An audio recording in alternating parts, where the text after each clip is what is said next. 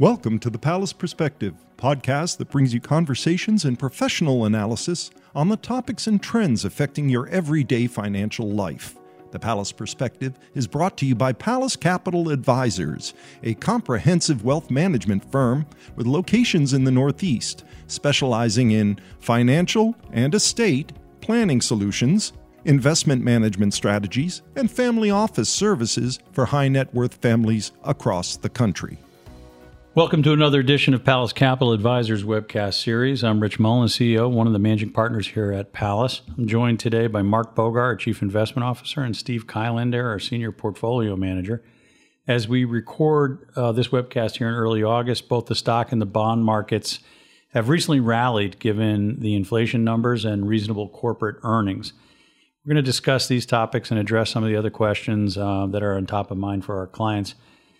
It really is continually all about inflation. So, Mark and Steve, let's begin with the inflation data that we had today. Mark, the market reacted positively to today's CPI number.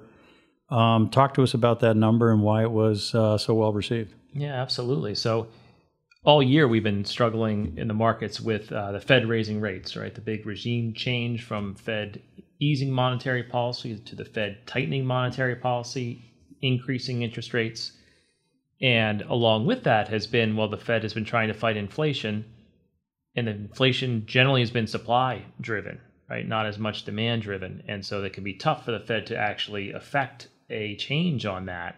And so the fear in the market is that the Fed has to keep raising rates to break demand. That can drive us into a pretty severe recession. But on the other hand, if inflation starts to come down a little bit more naturally, then the Fed doesn't actually have to break that demand, and the market can more settle in to a softer landing. And with markets down as much as they have been year to date, that can be very supportive of markets. So I think that's what we saw, at least with this 1 month, is that inflation data finally started coming down. You saw, I think it was 8.5% versus expectation of 8.7. Sequentially on CPI, it was actually flat versus expectations of up 0.2. And also, if you think about that, wage inflation is still positive. So this would be the first month in a long time that wage inflation has exceeded CPI. So consumers are actually should be feeling a little bit better about things. So it's a 1 month early indications, but those early indications are good in that inflation is finally coming off. No, it's kind of interesting, though. There's a little bit of a cross current here. If we look at Friday's job report, right, one of the strongest in a while. In fact, I think the unemployment rate dropped to 3.5%, the lowest since 1969. And I think the market was looking for an increase of about 250,000 jobs, and we got about 528,000. So, you see, that, of course, is on the Fed's radar, that kind of going in one direction. And then today's CPI number kind of portending the other elements of, their calculus going in the other direction. So it's going to be interesting to see, I guess, which breaks first. I know that the demand picture, certainly in the consumer's realm, is driven by employment and wage increases. And again, both of those have been strong. So I don't know, Steve, if you want to add, to anything to that dichotomy, but it does appear to be a little distorted there. There's two stories really going on in the inflation picture. Well, I think part of it here is just relative to where we were coming from in expectations. If you think about the reactions out of April, May, and June CPI reports, they all came in hotter than expected. So this was the first month that finally it came in slightly below expectations and also was flat. It's still not inconsistent with the strong labor market. I mean, core inflation was 5.9%, which was the same as it was in June, but it didn't go higher. And certain elements such as energy have come down. Food is actually still up. So there's still very much inflationary forces out there, but it does seem to be peaking, and it wasn't hotter than where expectations were. And actually, it's finally the first lower print than we've seen in 3 months. So right. It's really just a trend rather than saying it's an absolute reversal of inflation at this point. Yeah, I think that's a positive. I mean, it's certainly headed in the right direction. That's not going higher, to your point. And I think nationally we're close to breaking $4 a gallon on gas. So, another indication here that, perhaps demand's dropping off there a little bit. I guess the interesting thing too, though, is, it all relays back to the Fed. I think prior to today's report, there was a 70% chance of an additional 75 basis point hike. I think that's been reduced, if you believe the numbers, to somewhere around 38% now for 75 and a much higher probability of a 50 basis point hike. But it also kind of feeds back into the notion of, is the Fed tightening into a weakening economy? And I guess we'll never really know just yet. And we'll have to see much more data that will roll out here in the next month or so. But it's definitely all eyes on in the inflation numbers. And it's, I guess, yet to be determined, to your point, whether that's a definitive break in the trend or a pause or what have you. So we'll have to see, Steve. Another thing to consider with that, as you were somewhat getting at, is there's the terminal rate that the Fed is looking to raise rates to. So it's kind of, what are they going to do the next rate hike, 50 or 75? But there's also, how high are they going to go in total? And what does the longer term market look like, bond market? And we're seeing lower long-term rates. And so that's also an indication that the bond market thinks inflation will actually come down because those longer rates are lower. And so I don't believe, though, the terminal rate has changed too much. So the path might change. So maybe things slow down a little, but that's going to be a key indicator to watch as we go forward. Sure. Yeah, I think the last point I'll make on that is I think we all know wage inflation is the stickiest part of inflation. So that could also be, have a lagging kind of characteristic to these numbers here. And maybe that'll, follow suit with gasoline and the rest of the core CPI numbers. And we'll see that in the next month or so with the oncoming reports.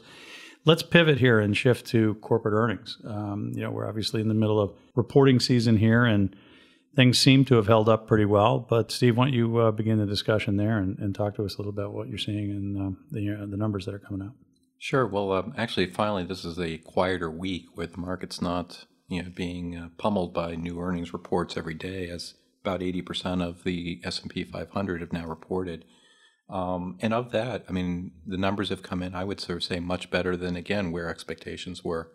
And it is very much an expectation, element. 77% of companies have beat on EPS, 70% have beat on revenue within the S&P. That generally would be a positive, indicator. There is growth has slowed. If you actually look at earnings growth overall for the S&P, is still positive, but that includes energy companies. And if you exclude energy companies, then year-over-year growth has actually been slightly negative for the group as a whole.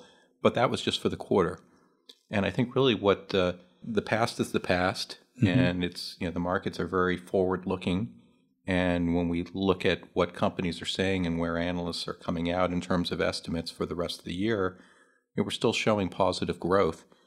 Both whether it's looking at with energy or without energy.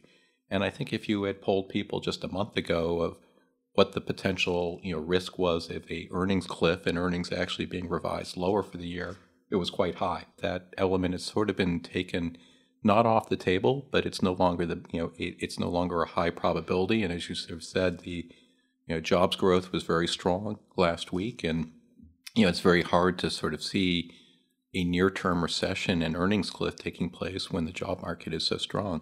So I think earnings this season has really been it sort of fits with the data from jobs. I think it alleviates some of the concerns that a cliff was there, and there's still maybe some lagging elements and growth is slowing, but nowhere to the fears that had sort of grown within the market. Yeah, earnings and employment. I mean, you're right. Those aren't typically harbingers of the beginning of any sort of a major recession. With those types of unemployment numbers, pretty strong. Usually see those types of numbers deteriorate ahead of a recession or an impending recession. So, Mark, you want to add anything? Yeah, to just the maybe earnings? add. Definitely agree everything Steve and Rich has said here. Just revenue also generally was pretty strong, and there's worry about input costs given the inflation. But again, to the overall macro picture, that net margin has stayed much better than feared. So maybe at the margin it's come down, but much better than feared. There's some pockets of weakness in the economy here or there. Maybe some consumers shifting, maybe say in the low-end consumer. Walmart talked about buying more grocery-type items and less discretionary goods. So you're seeing some pockets of weakness here or there. There's some maybe more excess parts of the market before, maybe the housing market. But by and large, technology companies coming in well, healthcare coming in well. So a lot of areas of strength that, yes, there's a little bit of a downgrade to earnings, but much better than feared. And that's also helped stocks rally here over the last month or so. Yeah, it is kind of interesting that earnings have held up and guidance as well as it has in the face of higher wage growth and stuff, and your input costs, as you point out. It's, I think, really indicative of how resilient the market really is, if you want to look at it that way. I think we've weathered so far, quite a bit of series of challenges here, and I think these inflation numbers are certainly headed in the right direction. So let's hope we see a continuation of that, and maybe the Fed can take their foot off the gas pedal a little bit, and we'll see a 50 basis point hike. So in summary here, corporate earnings have held up surprisingly well, and the CPI data is starting to cool a bit here, fueling a little bit of a relief rally we talked about. Risks still exist in the economy from the Fed tightening and geopolitical events. We haven't really talked about that today, but the long-run view is supportive of being fully invested in target allocations. That has served us well here. The Russian invasion of Ukraine drags on, affecting many of the commodity markets around the world. We have seen a few ships grain shipments leave Ukraine, which is a positive sign, but still nonetheless. But I'd like to say, kind of in closing, thank you, Mark and Steve, for your thoughts, and thank you for taking the time to keep an eye out, to watch this and keep an eye out for our future podcasts and webcasts. Have a great day. Thank you.